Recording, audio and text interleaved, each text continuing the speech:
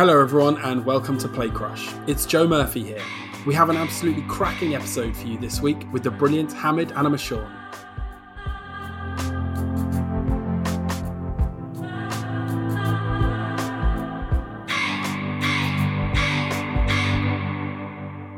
Hamid is a rising star and is sure to soon be a household name.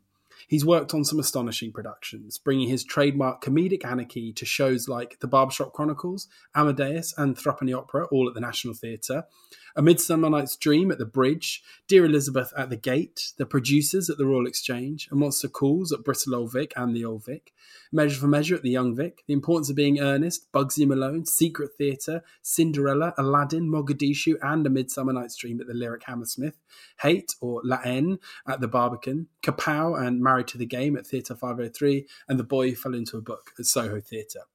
On screen, he is known for working on TV shows like Black Mirror and films like the indie hit The Festival. Hamid is a very exciting young talent, and it was such a pleasure to spend some time talking to him and hearing how this all started for him. Hamid's play crush was A Midsummer Night's Dream by William Shakespeare. The play was written in 1595 or 1596 and is one of the most joyful, chaotic and enigmatic plays ever written, so it feels like a very natural fit for Hamid. The course of true love never did run smooth. A feuding fairy king and queen of the forest cross paths with 4 runaway lovers and a troupe of actors trying to rehearse a play. As their dispute grows, the magical royal couple meddle with mortal lives, leading to love triangles, mistaken identities and transformations, with hilarious but dark consequences. This is one of Shakespeare's greatest romantic comedies, and probably one of the greatest romantic comedies of all time. So it was really brilliant to get to chat with such a great actor about such a great play. Thanks everyone for tuning in and continuing to support Sherman Theatre and the Old Vic. It means so much to us. So, without any further ado, here is Hamid and A Midsummer Night's Dream.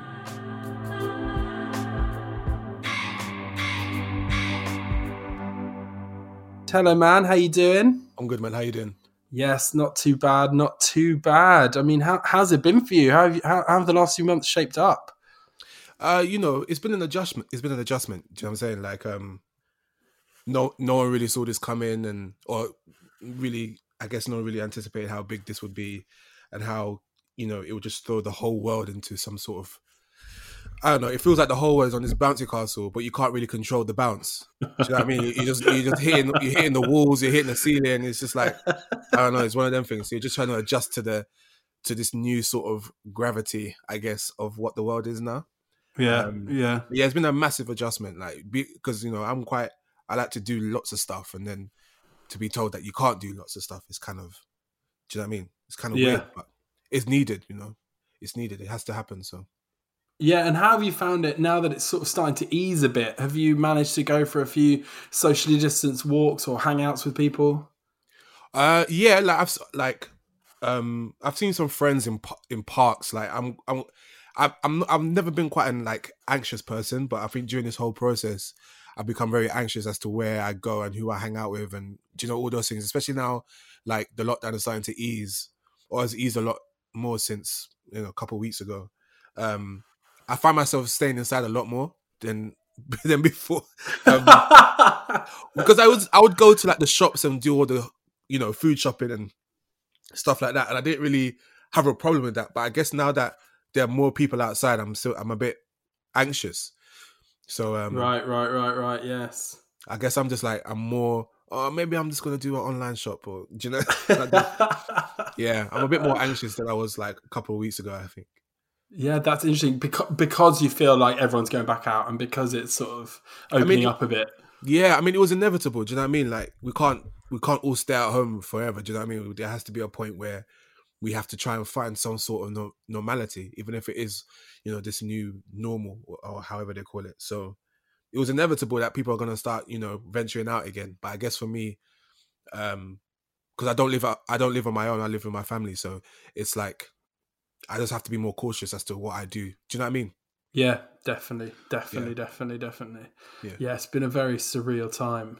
And it must be weird, I suppose, for it to pause, on your work. 'Cause I suppose, you know, a lot of your work has been theatre work, you know, Yeah, that yeah, live performance element seems to be, you know, one of your strongest points. And yeah, that's just not been possible over these yeah. last few months. It's been heartbreaking, man. If I'm going to be completely honest, just like seeing how this whole community has just been forced to shut. I mean, loads of industries have been like all the industries have been forced to shut down at some point.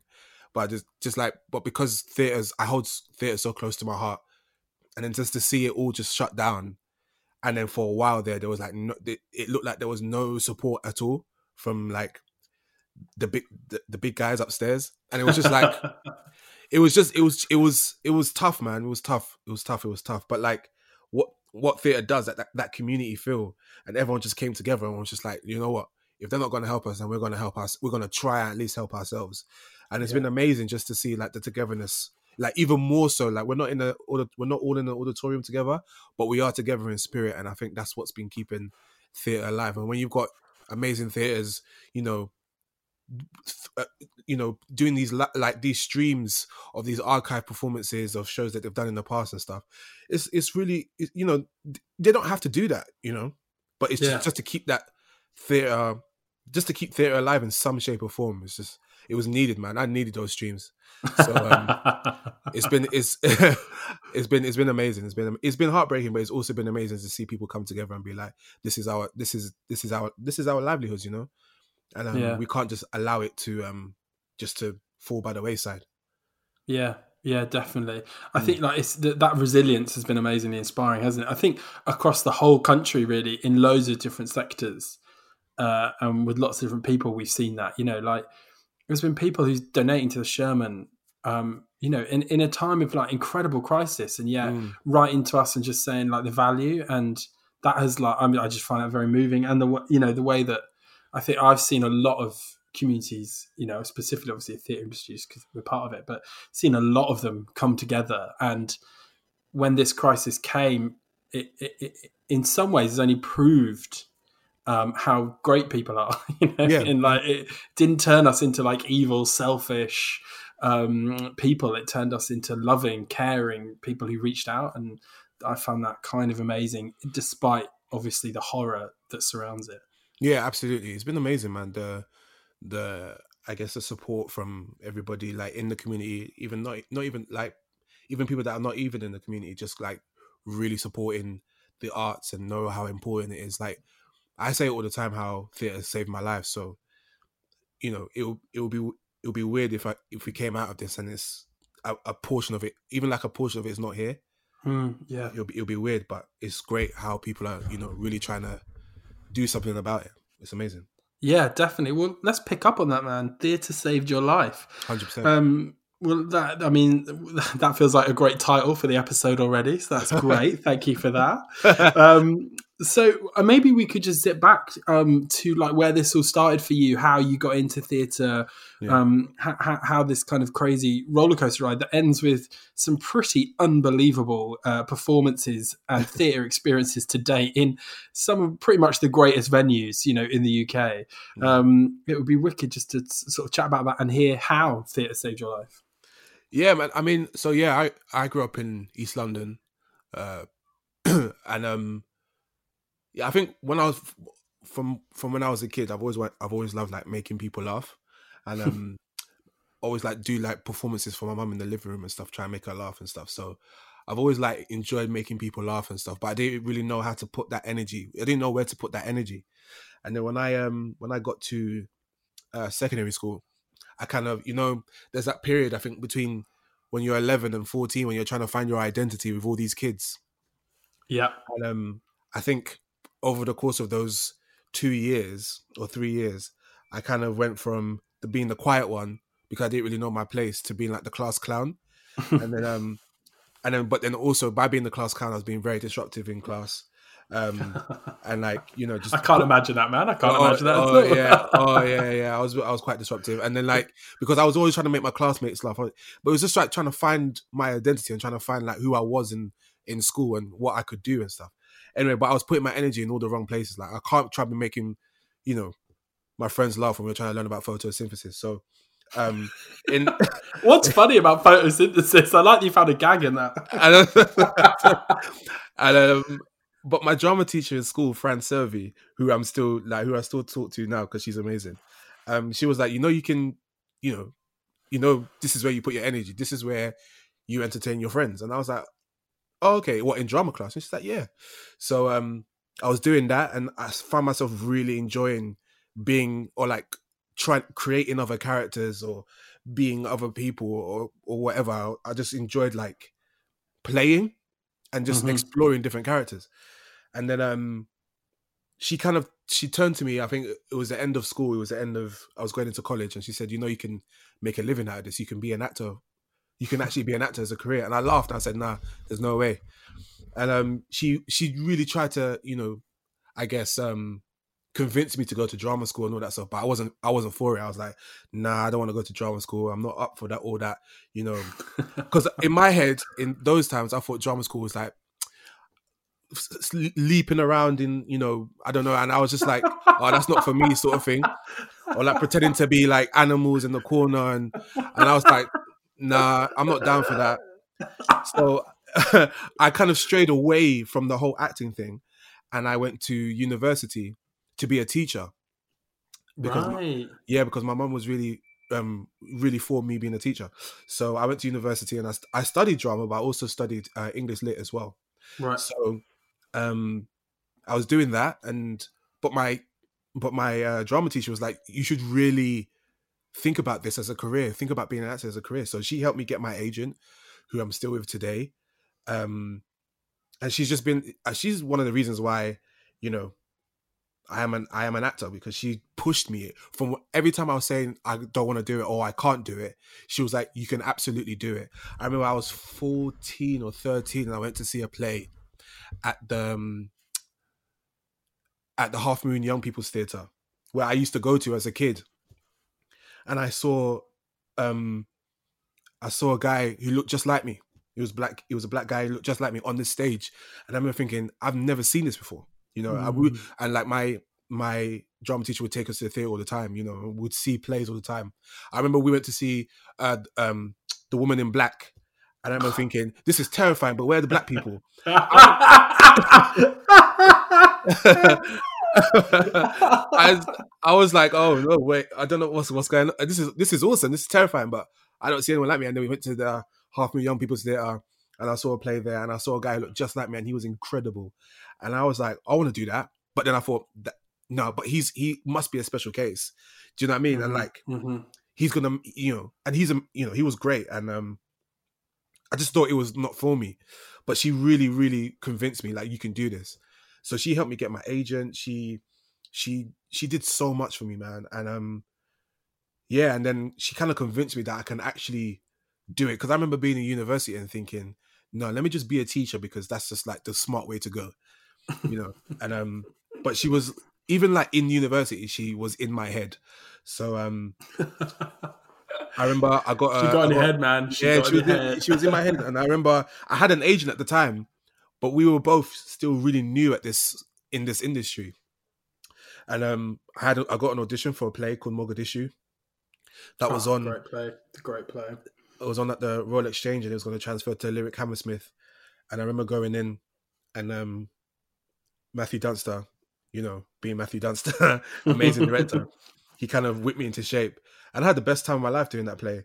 And I learned so much about the theatre and the stage and everything. And he was incredible, like Matthew, because the kids that were in the play, I think for some of us, it was our first jobs, our first professional jobs. And he really looked after us, and he was really like, not strict like a teacher, but that like tough love sort of thing. Do you know what I mean? And he was like, if you guys really want to be actors, this is how you do it, sort of thing.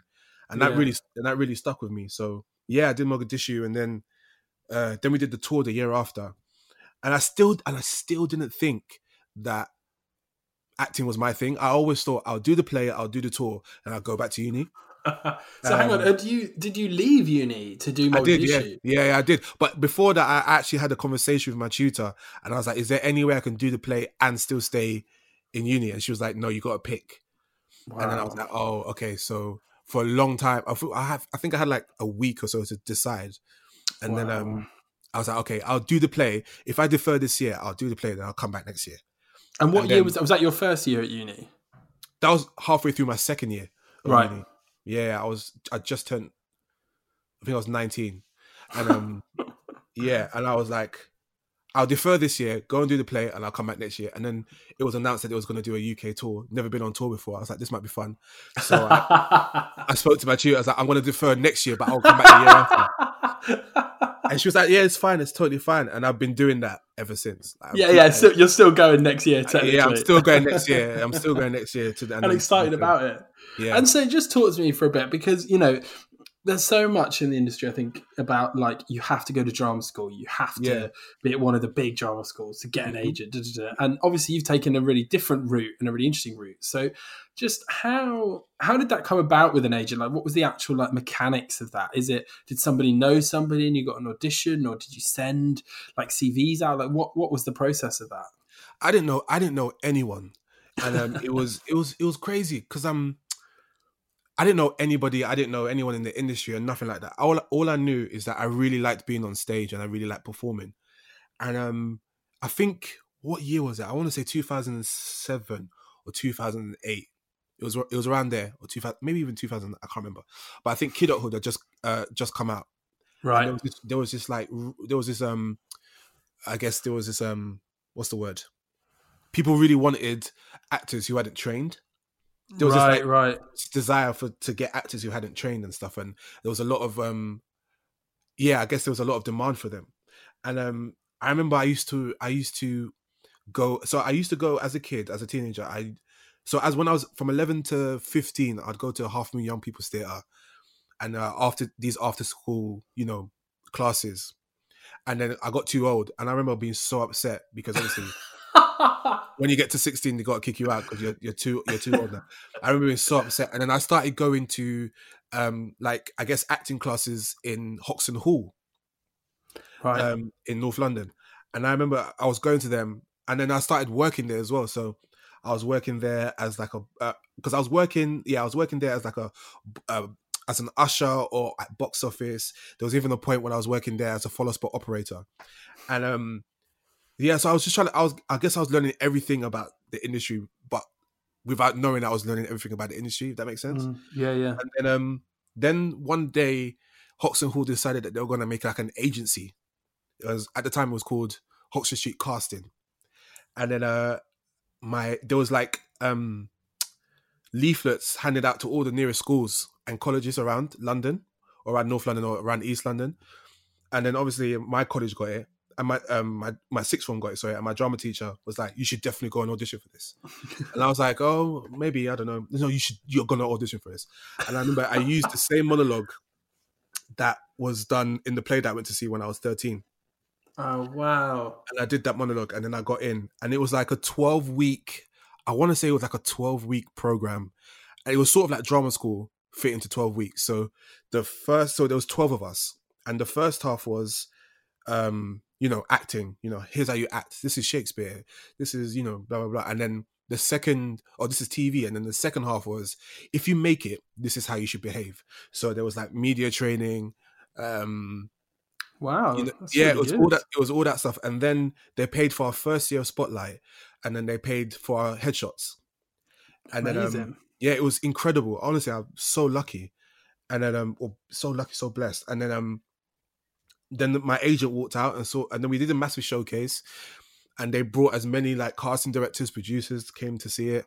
And then our agent walked out, and then it was announced that this was going to be our agent. And then we were like, oh, hey. And she went, hey. And then she walked out, and then it was like, right, you're actors, go out into the world. And then, it was crazy. And then we were like, okay, so what do we do now, sort of thing. And then we all just went back to our lives. So I went to uni. Some people went and did their day jobs. It was crazy. And then once in a while, you get a call from your agent saying, oh, so there's this commercial, or there's this short film. Do you want to do it? Or do you want to audition for it? I was like, yeah, of course. So I did loads of like short films, and I did loads of short films when I was 18. And then I did a play in West London called Superhuman. Mhm. It was in a community theatre in Ladbroke Grove with Spid Theatre Company, and that was like with like loads of young people, and it was in a community theatre, and it was immersive, so it was all around the community centre in this like estate in Ladbroke Grove, and that was awesome. And then I did then it was then Mogadishu came up, and then it was like, okay, great. Wow. So yeah, that's how it kind of happened. So I didn't know anybody. An opportunity came up. I think back then as well, there was loads and loads of opportunities for young people who were interested in the arts and who wanted to give it a try. Do you know what I mean? Yeah. And there were institutions and there were buildings that were willing to give these young people a try. Hmm. So I think I was very blessed and very lucky to be around that time, because even then I still really didn't know what I wanted to do. I didn't really know who I was. So and I was hanging out with, when I was a lot younger, I saw a lot of things, and I hung around with people that quite questionable, and I, made mistakes and all that stuff. But I was really, I guess for me, didn't really know who I was, and then this sort of thing came about, and I finally felt at home, and like I knew exactly what I wanted to do. It was crazy. I've never had that moment before in like my adolescent life. I was just going through the motions, and then this happened, and then it was like, oh, I know exactly what I want to do now. Wow. And then it all just sort of made sense, and then here I am, 10, 12 years later. I mean, what a moment. And also, it strikes me how important it was to see yourself represented on stage in that early point. Oh, it was so important. It was so important because it was literally the first time we would go to the theater. My drama teacher, I'm arguably the best drama teacher in the world, because she took us everywhere. She took us to see the ballet. She took us everywhere, and to see that play, which was just around the corner from our college, from our sixth form, Half Moon Young People's Theatre was in Limehouse, and to see that play and to see that young man, I was like, oh my days, like it's actually possible. Do you know what I'm saying? Yeah. And then and it meant so much to me. I don't know what it is, but something just clicked in me, and then I've never forgotten that moment or that play. And I remember when I first sat down, I was being so disruptive, and there was other kids as well, and I was like, oh, this is dead. Oh my God, why are we sitting here? And then the play started, and then I saw him, and I was like, whoa. You know what I mean? And everything just it was sort of like this weird, I don't know, ethereal moment, I guess. Well, it's belonging, I suppose, isn't it? It's just suddenly realizing you belong. Yeah. And that how shocking that feeling hadn't come to you earlier. It's so sad that you hadn't seen that representation earlier. And do you feel that now, like in your own work when you're on stage? Do you think of the kids out there in the audience who are seeing you up there and seeing themselves represented through you? Not until you ask that question. No, do you know what? I don't know. I don't think so. I guess, I always try to, I always try to audition for projects that I feel like are gonna create conversation and create debate. Mm-hmm. Do you know what I mean? So, but when I speak to some people afterwards or after the play and stuff, and I realize how much it touched them or how much it's created a conversation, I feel like I've done my job. Do you know what I'm saying? Yeah.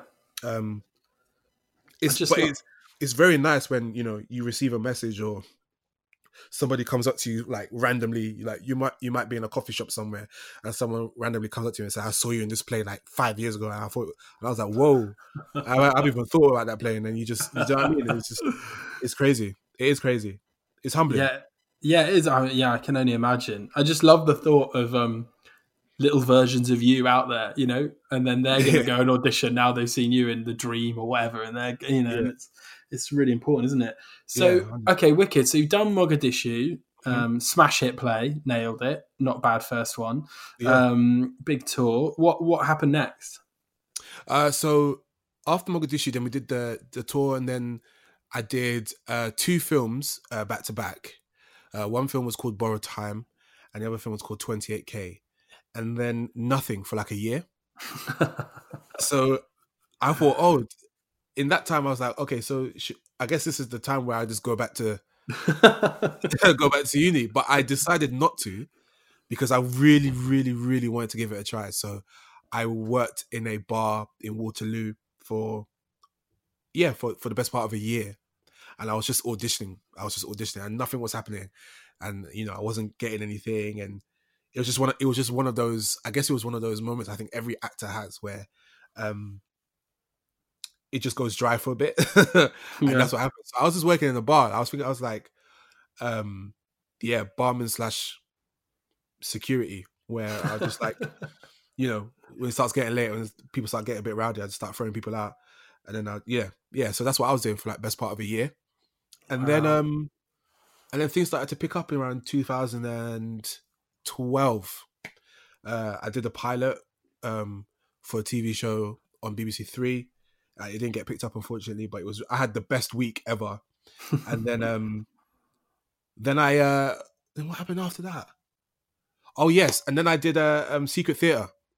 Oh yes, amazing. At the Lyric Hammersmith with Sean Holmes, and that was probably like the best, craziest, weirdest 2 years of my life. It was, honestly, I learned so much about myself, about the industry, and about like theatre. Like, it was just the best, craziest 2 years of my life, and I'll never forget it, and I'll always be grateful to it. And then and that was like it was you guys created like an ensemble, right, for 2 years? 10 of us.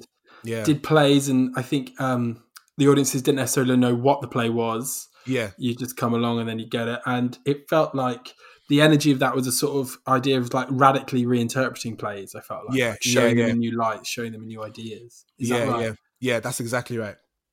Exactly right. Sean Holmes had this wacky idea to do this sort of like secret cinema type thing where people come in and don't know what they're watching. And then we were like, oh yeah, this is cool. And then we all went to Berlin for 3 days and we started watching some plays over there. And we remember thinking, this stuff is wacky. And then we came back and we were like, should we try and attempt some of that stuff? Some of the European style. And then we did, the first play we did was Wojciech. And then we did a Streetcar Named Desire, but we didn't do American accents. And it was in a white box. And then, so yeah, it was 7 plays. And I think 4 of them were new plays. And 3 of them were already written. So yeah, it was amazing, man. It was awesome. And like, I made like lifelong friends in that. And it was, it was crazy. It was crazy. But it was awesome as well. I think I was like 21 when I went in there, and I was a bit like, oh, what's this? Oh. It was cool though. It was cool. And then after that, Sean asked me if I wanted to do panto. So I did, in 2011, I did Aladdin. I played Aladdin at the Lyric Hammersmith. My first pantomime. And, how was that? That was awesome. It was awesome. Although I had no idea what I was doing. So because there's a reason why pantomime is called pantomime. It's not called, a play. You know what I'm saying? I had no idea what I was doing. So I had to learn the tricks and the trade of panto. So I learned everything I learned on Aladdin. I delivered on Cinderella. I did Cinderella in 2012. And then I played one of the ugly stepsisters, and that was incredible. And then it was Secret Theatre, and then Sean asked me if I wanted to do Bugsy Malone. Yes. Oh, what a play. Yeah. And I was Bugsy Malone, and I was like, yeah. And that was really fun. That was really, really fun. And so what happened? What came after the Lyric? After the Lyric, so I did actually in 2016. I did I did A Midsummer Night's Dream at the Lyric with Filter Theatre, and Sean directed it, and I played Demetrius there. I saw that production. I absolutely loved that production. Yeah.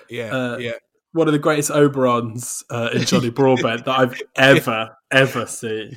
Yeah, he's hilarious, man. He's a dream. And so yeah, Sean asked me if I wanted to be a part of that, and I said hell yes. And, I think we had like 2 weeks rehearsal, maybe, or 3 weeks rehearsal, and then we went in and we did it. It was an hour and a half, and it was honestly, I've never had so much fun.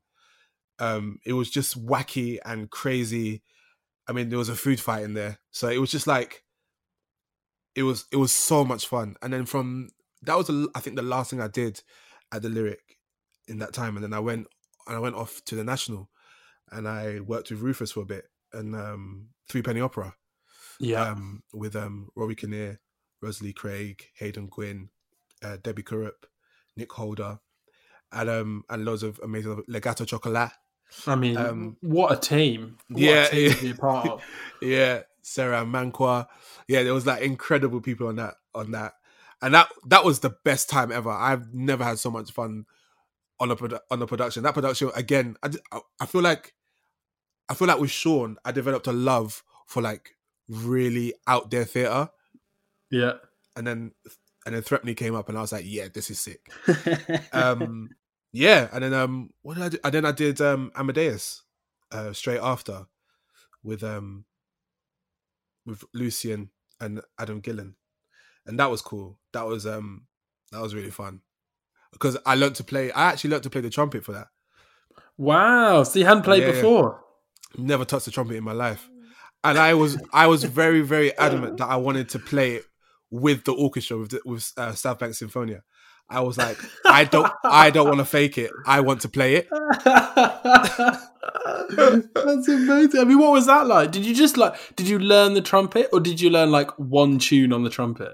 I learned like 2 tunes on the trumpet. Oh, you smashed it, mate. Really? You're a trumpeter. I'm grade 1. I actually took the test. Oh, yes. So yeah, I was so adamant that I wanted to play. I remember, all I remember was like I really, really, really want to play the trumpet. I just want to play the trumpet. I don't want to mime it. And then yeah, so I learned it.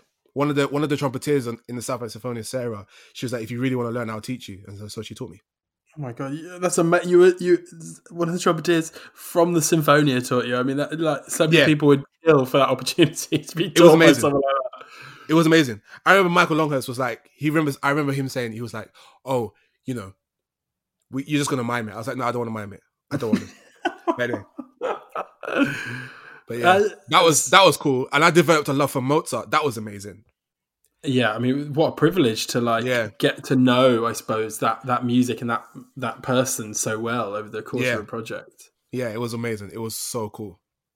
It seems really interesting as well that like you find homes all over the place. You know, like the Lyric became a home for a while, the National became a home for a while. That's quite rare, I think, for actors. You know what I mean? To find that kind of continuity of working, and I'm very blessed, bro. I'm very, very blessed.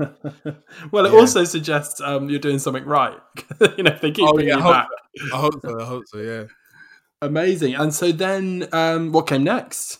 Barbershop Chronicles came next. I mean, a defining moment, surely. I mean, certainly for audiences. I imagine for yourself as well. Yeah. Barbershop Chronicles definitely will stay with me for the rest of my life. I've never felt something the way I felt on the first night of the first preview. I've never felt energy like that before. And also, Barbershop Chronicles is just one of those projects that I don't think anything will touch it because of what it represented for the actors who were in it and also for the people who came to see it. Because I remember the first day of rehearsals when I walked in. And no disrespect to any other rehearsals I've been in. Every rehearsal I've been in, I've been blessings. I've been incredible. I've learned so much. But what sets this rehearsal room apart was that I've never walked into a rehearsal room and felt instantly at home. Mm-hmm. There was something about what Bijan did, what Inwa did, and what the rest of the creative team and what the boys did, where we instantly felt at home. I feel like, I don't know, this might be just me. It might be just me, but I feel like, you know, it's hard when you walk into a rehearsal room being the minority, being like one of few black people or people of color, and having to, I guess, conform. And we didn't have to do this in this rehearsal room. We were literally just ourselves. Like we were purely ourselves. and I've never enjoyed a rehearsal room so much because we all just reverted back to our African selves, or like it was incredible. And the first preview, I'll never forget it. I remember like welling up and tearing up where I saw people stand up and people rush the stage. Like I will never forget that. I will never, ever, ever forget that. The music hit. We were about to do our curtain call or the dance after the curtain call, and people just rushed the stage. And it was like a 15-minute rave that just kicked off in the Dorfman. And then it happened again on press. That's so and we were just, and I remember like going back into my dressing room and crying because I was just like, that I've never seen that ever. I've never ever seen that.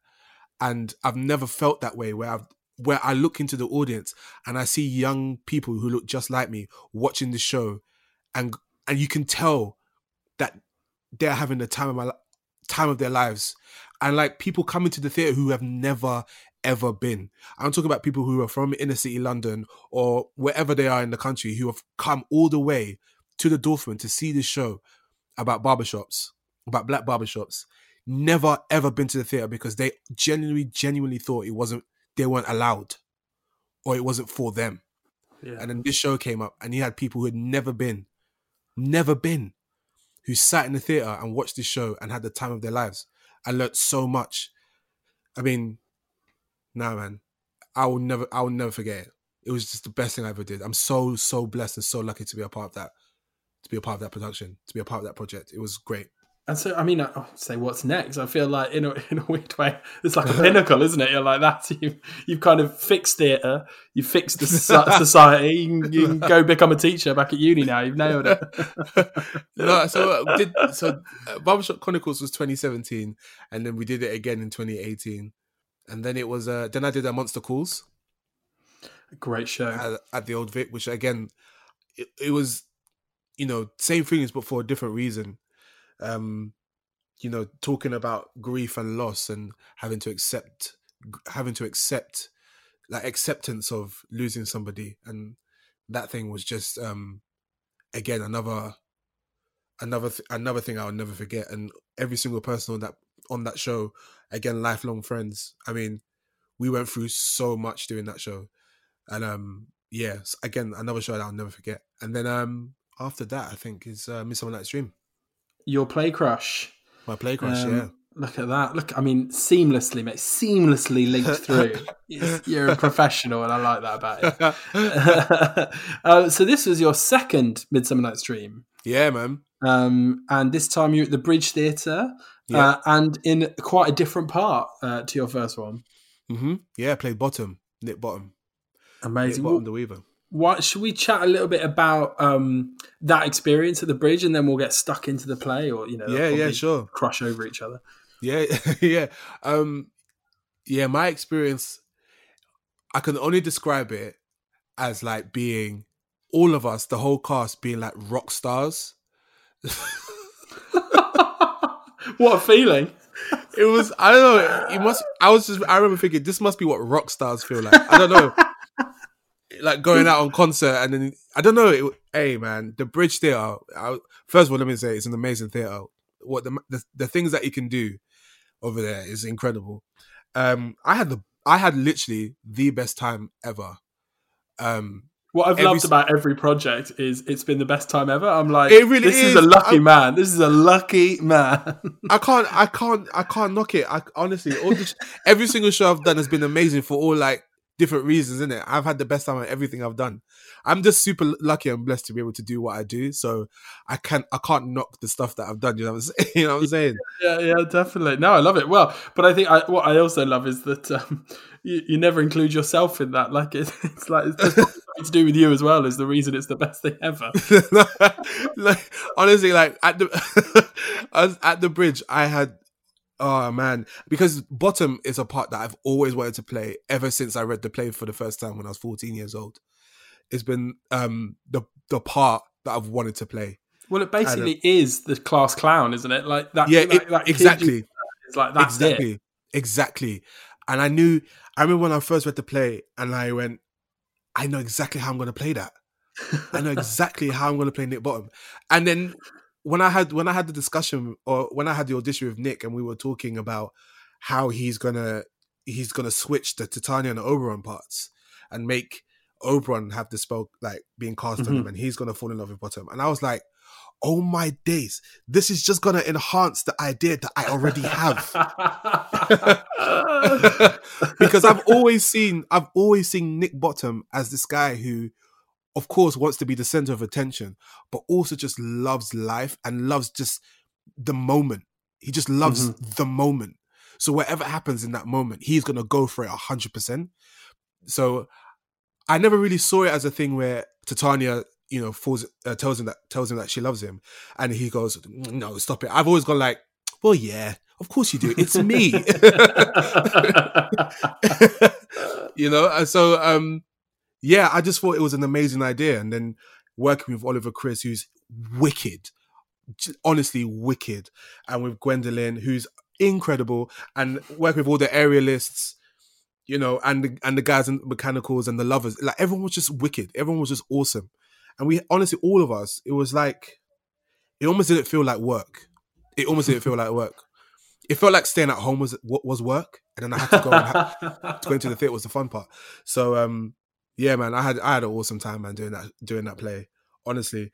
And also because it was a part that I've always wanted to play, and I really, not to toot my own horn, but I reveled, man. I just honestly, I went so far as I possibly could. I honestly thought there was a time when Nick was like, "Hamid, you need to rein it in." Because there were a couple of shows, you can ask some of the guys in the show, there was a couple of shows where I did the most. I was doing so much because all I wanted to do was just make everyone laugh, not just the audience, but like my castmates too. I wanted to crack them. I wanted to make them corpse. I wanted to I was just playing. And did it meet your expectations? 100%. Yeah. 100%. Like all the ideas, like, with the ears and the costumes and everything, it was just like, oh, this all makes complete sense, Yeah. Yeah, honestly, it was just, and the audience as well, the audience that kept coming in, who wanted to see this crazy wacky party. When you've got people flying over you in silks, that's incredible in itself. Those guys are super strong, and you just looking at them and go, how are you doing that? All I had to do is just, say lines, but them guys are saying lines and hanging upside down. David Morse was saying lines and hanging upside down. I don't know who he is. He must be a Terminator or an android or something, because I could tell you he was ripped.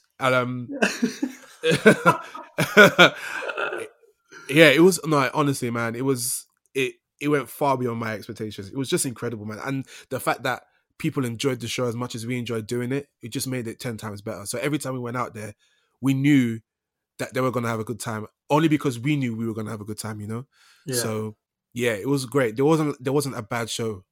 And we did like 101 shows, I think, or something like that. Oh man, I mean, I'm so gutted I missed it. It sounds essentially like the greatest production of all time. So, I mean, that, Midsummer's Dream is probably one of the best known plays, of all time. I suppose, for those who don't know, it's about these lovers, really, isn't it? Trying to escape a sort of oppressive regime, or a regime that tells them they can't be together. They get lost in the woods, mad adventure, fairies, magic ensues.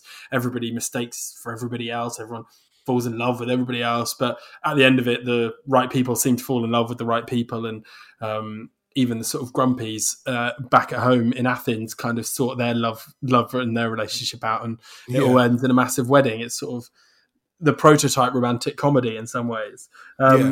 But like, what is it a play about for you? Like, why for you is that a play crush? I mean, is it the part? Is it playing it? Or is there something in the play as well that you responded to?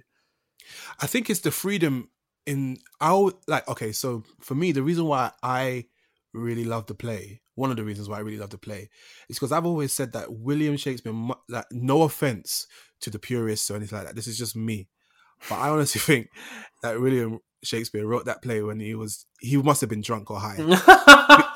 He must have been because he must have been because the freedom of which he just went, like he went so far left, like it was. Do you know what I mean? Like, because the play starts off, I guess, sort of, you know, like you said, the oppressive regime. You've got the King of Athens going. You know, they've had the war with the Queen of Amazons, and it's like, all right, we've won the war. You have to marry me. You're my prize. And it's like really like, oh my gosh, that's horrible. And then you've got these, you know, lovers who goes like, you, Hermia, must marry this man, otherwise you're going to spend the rest of your life in a nunnery.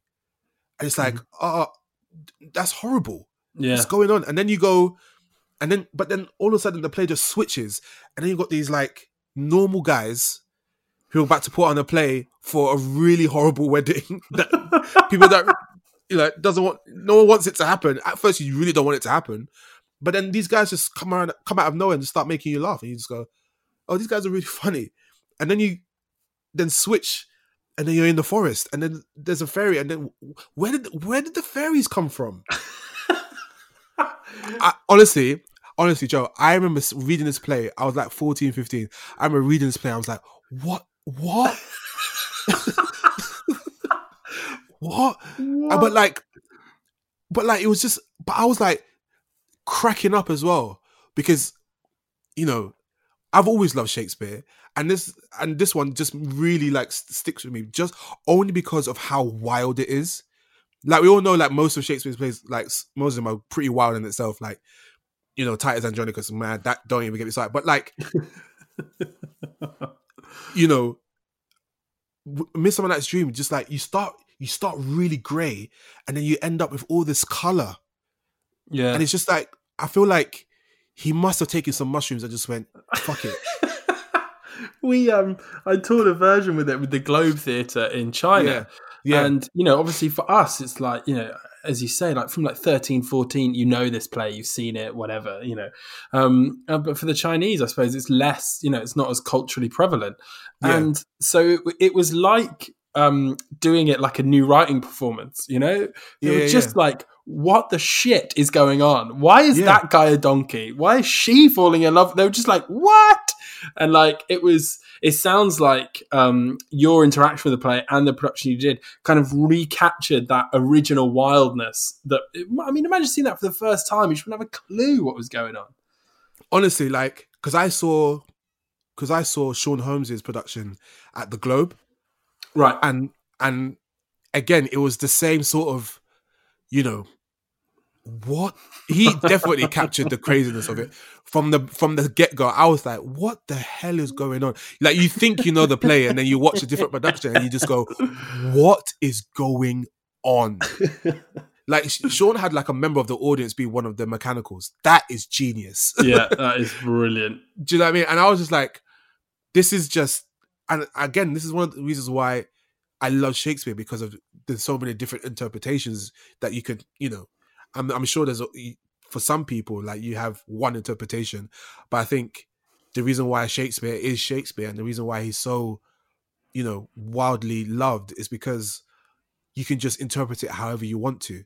And I think for Nick, he wanted to go somewhere that he probably hasn't seen before, when you swap the Titania and the Oberon roles, and you make it about the male, rather than this weird sort of king of the fairies drugging his wife to then steal a little boy to make him his slave, sort of thing. I was just like, oh, that's nasty. That's a bit dark.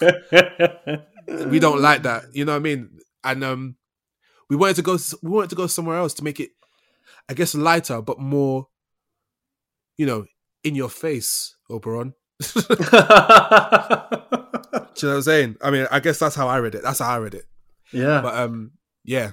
I just love how wacky it is. It just goes from 0 to 100 in like half an hour. Yeah. I mean, which is, you know, quite long, but not, well, in Shakespeare it's not.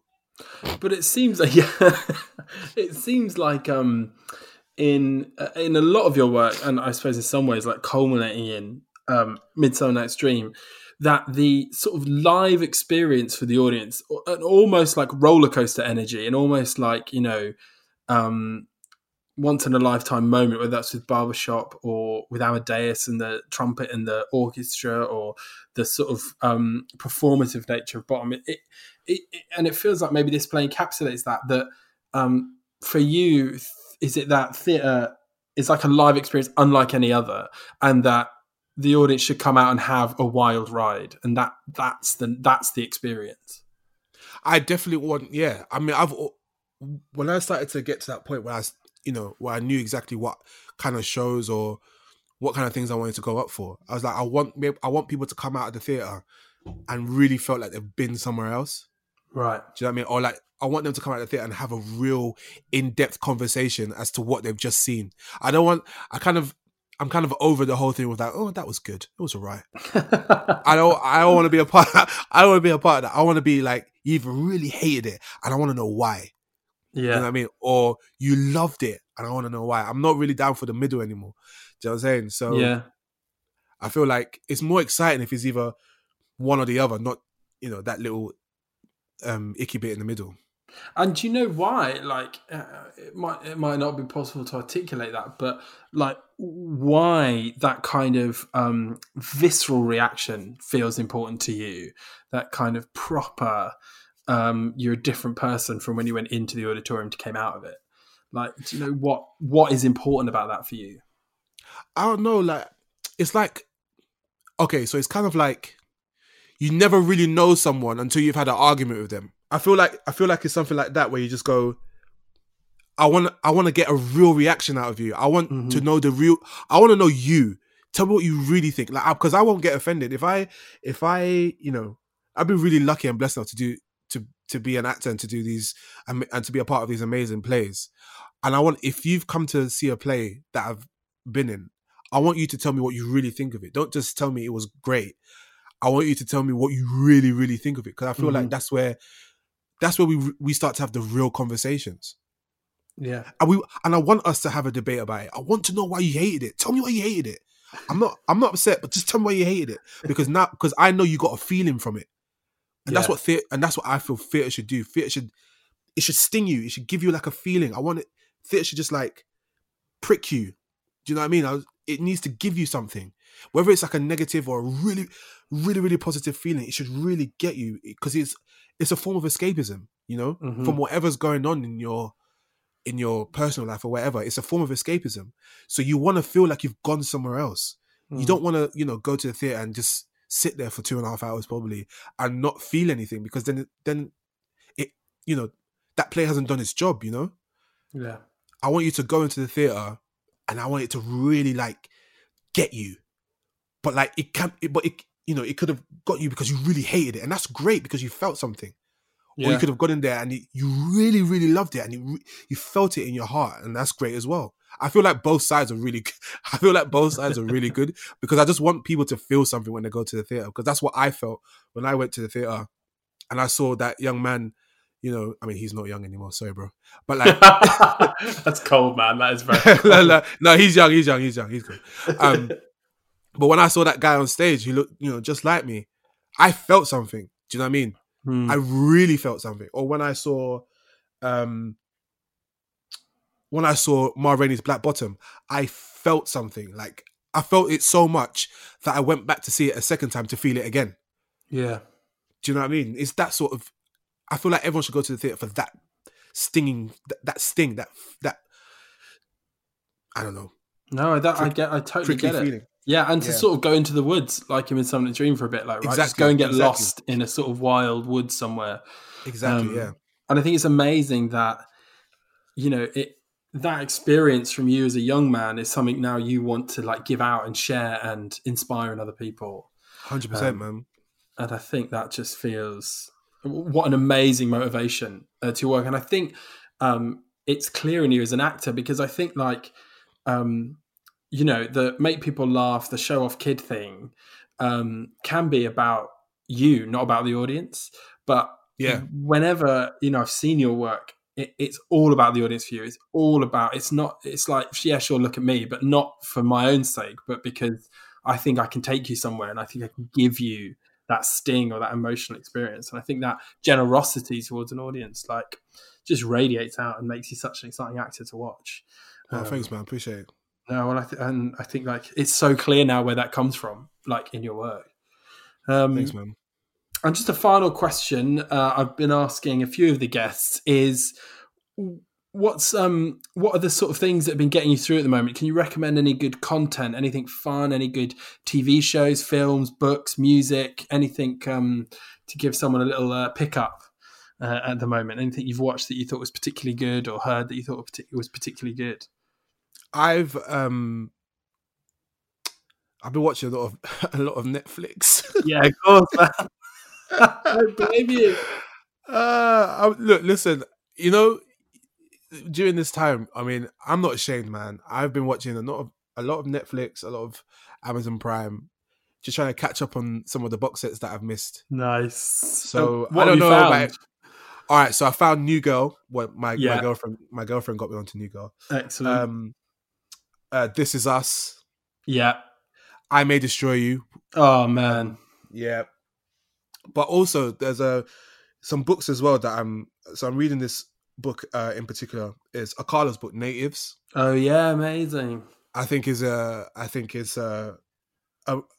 book that everybody should read, because I think it's very important to the climate in which we are in today, and in terms of racial injustice and inequality in the UK. I think it's important for all of us to read, because I've learned so much from that book. So I think we should all read it. But that's about it, really, you know, and hanging out with my brothers and playing basketball and, you know. Yeah, very nice. Yeah, that's kind of how, and like staying in touch with some of my friends. Like every Friday, I've got a bunch of friends. We do like quizzes, and every Sunday, and we do quizzes and stuff like that. So on Zoom and stuff. So, yeah, just trying to stay in touch with friends, and I've been doing a lot of baking. Oh man, I've gone cooking, so but I respect that you've gone baking. What's your proudest creation? What have you nailed? Right. This is thanks to Fisayo Akinade, right? So my brother, and my girlfriend introduced me to the chocolate and Guinness cake. Right? What an abomination! I've never heard of this. Hey, listen. It bangs, man. It's so nice. It's so nice. Because Fisayo is a bit of a chef, baker. He could do it all. So, and then my missus tried it, and then she like nailed it first try. And then I tried it, and then you don't want to know what my cake came out like. So I tried it again, and it was better than the second time. It was better than the first time. It wasn't fantastic, but it was better. And then I tried it the third time, and then it came out. I was like, yes. So yeah, baking, cooking as well. I'm trying to cook different things, and I've been watching a lot of Jamie Oliver's like quick cooks on like YouTube. Trying to get like those quick things that you can make in like half an hour. Yeah, man. Just trying to stay mentally healthy, you know, because I feel like it's, you know, I don't even know how long it's been now. I know it's been over 12 weeks or 13 weeks or whatever, but it's easy to fall into that dark space, you know. And I think during the period of I mean, that whole thing that happened, the murder of George Floyd and all that stuff, like for me personally, it kind of put me in a really, really dark space, you know, and it took me a while to climb out of that. So, but I'm feeling good now, but I was just trying to stay healthy mentally. I think for me is the most important thing. And being generous to yourself, right? Like, 100%. It's all right, whatever you're feeling, like it's all okay. Oh yeah, 100%, man. And eating lots and lots of burgers. And that's what that got you out of the space in the end. It was the burgers. Man, it was the burgers, man. You can't beat a good burger, man. I'm so with you. What's your best burger in London? Have you got a best burger in London? The Honest Plant Burger is wicked. It's next level. It's next level. It's next. You can't touch it. You can't touch it. Can't touch it. I'm not even a vegan. You're choosing it over meat. I mean, that's big. Do you know how big that is, bro? I love a bit of chicken. That is huge. Man. but that plant burger is just next level, man. So yeah, that's what I've been doing. Just trying to stay mentally healthy, man. Just watching a lot of comedy. Yeah. Yeah, just laughing with my family, laughing with my friends. Just try and, because I think on average, like humans laugh like 15 times a day or something like that. Right. I feel like we should laugh more than that a day. So yeah, that should be the baseline, right? And you should be working up from there. We should be working out. We should be trying to hit 30, 40 laughs a day. Wow, it's big. It's ambitious. I love you for that. It's ambitious. But we should try it, man. Just to stay mentally healthy, man. We should try it. I'm with you. I'm totally with you. And we should all eat plant-based burgers from Honest Burger. I'm into Get them. Plug. Hams, thank you so much, man. That was totally brilliant. Thanks for being on the show and for being so open and just chatting it through us. Really amazing to have you on. No, thanks for having me. I appreciate it, man. I appreciate it. All right, man. Much love. You too, man. The brilliant Hamid there. What an amazing dude with such an interesting story to tell. My favourite thing about these episodes is hearing about all the different kinds of pathways into this industry. There is no one way, and that feels really inspiring. Thanks for listening, everyone. Go gently and go safely. The Old Vic would like to thank Principal Partner Royal Bank of Canada and the T.S. Eliot Estate for their support. Sherman Theatre would like to thank the Arts Council Wales and everybody who has supported us through this difficult time.